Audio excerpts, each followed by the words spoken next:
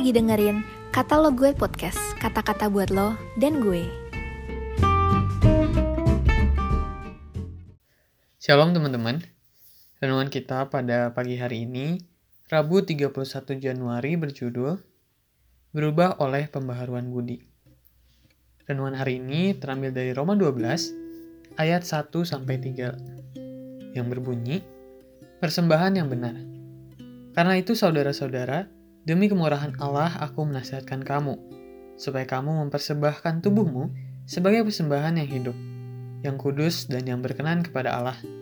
Itu adalah ibadahmu yang sejati. Janganlah kamu menjadi serupa dengan dunia ini, tetapi berubahlah oleh pembaharuan budimu, sehingga kamu dapat membedakan manakah kehendak Allah, apa yang baik, yang berkenan kepada Allah dan yang sempurna. Berdasarkan kasih karunia yang dianugerahkan kepadaku, aku berkata kepada setiap orang di antara kamu, janganlah kamu memikirkan hal-hal yang lebih tinggi daripada yang patut kamu pikirkan. Tetapi hendaklah kamu berpikir begitu rupa, sehingga kamu menguasai diri menurut ukuran iman, yang dikaruniakan Allah kepada kamu masing-masing. Teman-teman, sebagai anak-anak Allah, kita tidak dapat hidup dengan kehidupan zaman sekarang yang sudah banyak dirusak oleh dunia ini. Iblis mengambil peran untuk menarik anak-anak Allah menjadi sama dengan dunia ini dan keluar dari desain awalnya. Firman Tuhan hari ini menolong kita untuk memiliki pembaharuan dalam pemikiran kita, untuk tidak sama dengan dunia dan apa yang ada di dalamnya, tetapi memiliki pikiran yang seperti Kristus. Pembaharuan pikiran kita dalam Kristus membuat kita mengetahui dengan pasti manakah kehendak Allah, apa yang baik, apa yang berkenan, dan apa yang sempurna. Setiap hari firman menjadi bagian penting bagi anak-anak Allah. Kebenaran dalam firman membuat kita diperbaharui di dalam roh dan juga pikiran kita, sehingga kita selalu mengenakan manusia yang baru yang diperbaharui hari demi hari.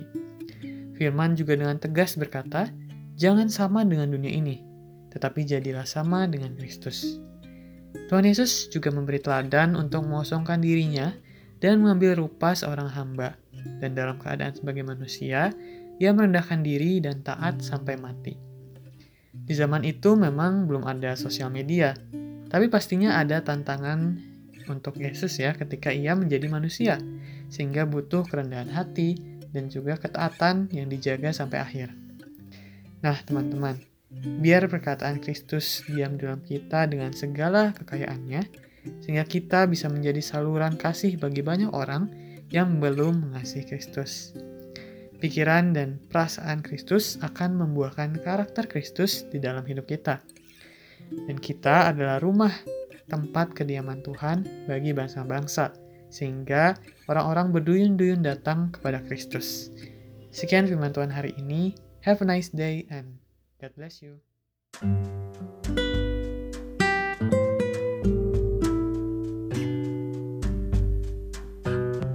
Makasih udah dengerin podcast ini. Jangan lupa follow dan juga share ke teman lainnya.